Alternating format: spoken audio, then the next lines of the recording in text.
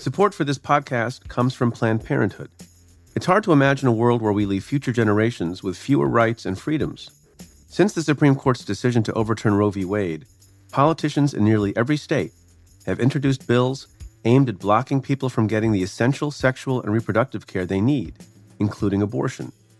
Planned Parenthood believes everyone deserves access to care, and with supporters like you, they can reclaim our rights and protect and expand access to abortion care. Visit PlannedParenthood.org/future to learn more and support their cause. You know how to book flights and hotels. All you're missing is a tool to help you plan that unbelievable travel experience. That's why you need Viator. Book guided tours, excursions, and more in one place. There are over 300,000 travel experiences to choose from, so you can find something for everyone. And Viator offers free cancellation and 24/7 customer support for worry-free travel. Download the Viator app now and use code Viator10 for 10% off your first booking in the app. Find travel experiences for you. Do more with Viator. Hi, folks. Another busy news week to make sense of. According to the Washington Post's analysis, the Trump administration is blocking more than 20 investigations by House Democrats.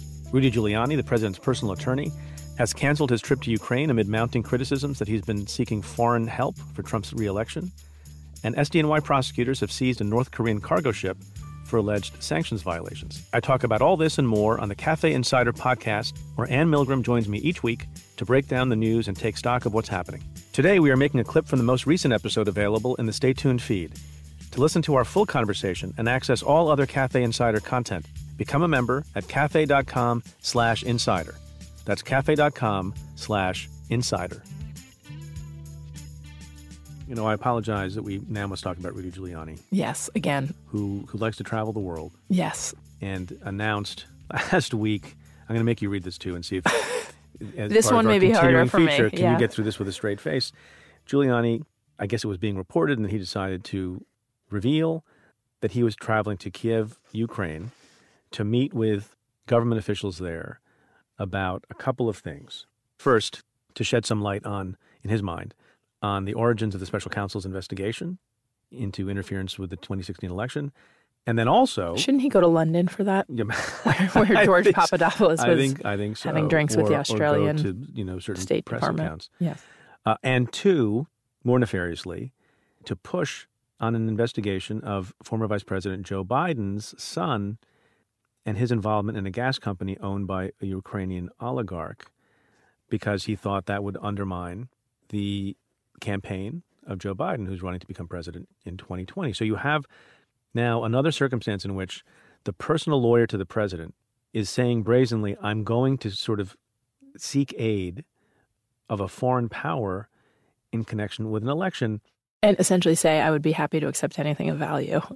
Contrary to the United States law. So can you read this May 9th New York Times article? Do I have to? Yes, you do. The Rudy quote. Rudy was pressed on this, and he says the following. What does he say, Ann, to explain? Quote,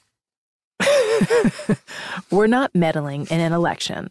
We're meddling in an investigation, which we have a right to do. There's nothing illegal about it. Somebody could say it's improper. And this isn't foreign policy. I'm asking them to do an investigation that they're doing already and that other people are telling them to stop. And I'm going to give them reasons why they shouldn't stop it, because that information will be very, very helpful to my client. Individual one, the President of the United States. Preet, I'm almost through it. And may turn out to be helpful to my government. Wow. Okay, so there's nothing illegal about it. I don't even know what that says. Somebody could say it's improper. I love that. Which somebody? Somebody. I think he you means and me. Ann Milgram. Yeah, I think you and me. Somebody. Could you say it's improper? It is improper. We're not would you meddling say it's in an improper? election. Yep. We're meddling. But they are meddling. If the whole purpose is to go to get stuff on Joe Biden's son, well, you know what? They're not meddling at. They're trying to meddle. Here's what's astonishing to me, Preet. It's like corruption in plain view. And this is true of sort of the last 2 years of the presidency, where Robert Mueller was investigating and Donald Trump was out trying to get McGahn to lie and trying to get K.T. McFarland to write fake notes. I mean, it really is in plain view. And here Giuliani is saying, oh, yeah, in plain view. Damn right. Damn straight. I'm going to go and try to influence an election by getting a foreign government to conduct an investigation or find dirt for me that I can use for my client, who happens not just to be the client, but the president of the United States of America. Do you think that if Giuliani had starred in A Few Good Men, the movie would be like 5 minutes because he would have just said from the outset, "You're damn right I ordered the code red." You don't have to answer that question. I'll answer the question. You want answers? I think I'm entitled. You want answers? I want the truth! You can't handle the truth! Right? Yeah. You wouldn't have had to elicit it in dramatic fashion during cross-examination. Is what it But said. he's like cross-examining himself almost as he talks through this. I really don't know what's happening here. Look, somebody could say it's improper, Ann. I would say it's improper. Right. But so how did that trip turn out for him? Well, he canceled it. He canceled the trip. He canceled it Is that because because you said it's improper? I hadn't even gotten a chance to say it yet. I think a lot of people got a chance to say it. You don't text him and say, dude, Do you think he would listen to us? somebody could say it's improper. I would argue it's improper because there are a couple of reasons why. One is that, as we now know from the investigation into Donald Trump, it is a campaign finance law violation to essentially solicit, accept the assistance of foreign governments cannot be involved in U.S. elections. Although he'll something say, of value. Look, it may be technically correct for him to say that it's not illegal, although it depends on the circumstances. We don't know Depends on yet. what he's getting in return. Yes, or asking and offering, Yeah, because but- he's also going on behalf of the president of the United States. Right. But for it to be a campaign finance violation, the campaign has to receive something of value. And look, Right. And we don't know that yet could whether end up- they do. If Rudy went over there, just to play out the hypothetical a little bit more, and he says, I come bearing a message from the president, do this investigation, and by the way, as you're coming up with stuff with respect to the investigation, if you could give me some tidbits and tell me some stuff that we can use that'll be helpful to the president and his campaign, and the investigators say, we found out this, that, and the other about Joe Biden and or his son, and then Giuliani brings that back to the U.S. and it gets used by the campaign, well, then we're in your hypothetical. Yeah. There's also another possible way that this shakes out where the president, through Giuliani, offers to do something for the government of Ukraine in exchange for them manufacturing, creating, providing a quid pro quo. God, that was fun. We could do that. We didn't even practice that. That was not even rehearsed. That's law humor. We are At its very best. geeking out on the law humor today.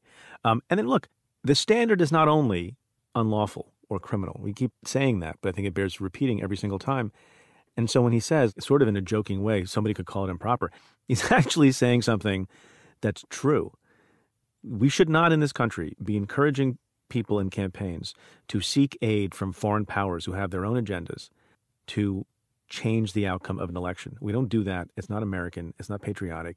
And Democrats and Republicans alike should shun that behavior. I agree. And I think you're so wise to again point out that the standard isn't whether it's a crime. The standard is whether it's the right thing to do. And it's clearly not the right thing to do, which I would argue Rudy Giuliani even knows because he cannot put together a coherent sentence in discussing it. Although he had some and then excuse. he canceled. He said, well, no, if I went, the people there are enemies of the president. So yes, that was the not gonna excuse. go. The excuse was that the newly elected president, who also happens to be a comedian, would... When you say also happen, you mean he also happens to be a comedian on top of being a president, or he, like our president, is also a comedian? I don't know what I mean by that. What I do mean is that he was recently elected, and he is a comedian and political newcomer, and apparently, according to Giuliani, is not favorable.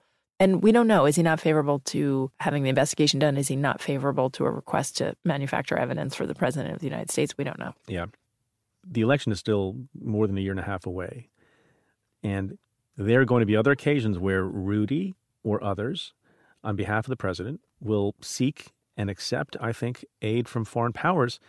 And it would be nice to get a clear statement from Sarah Huckabee Sanders and Kellyanne Conway, and more importantly, Bill Barr and the president, that they will avoid engaging in that kind of conduct. Yeah. I mean, it's 17 months out, and already we're seeing this. And you raise a good question of what will we see next before the election, because it's bound to get a lot worse, I think, than this.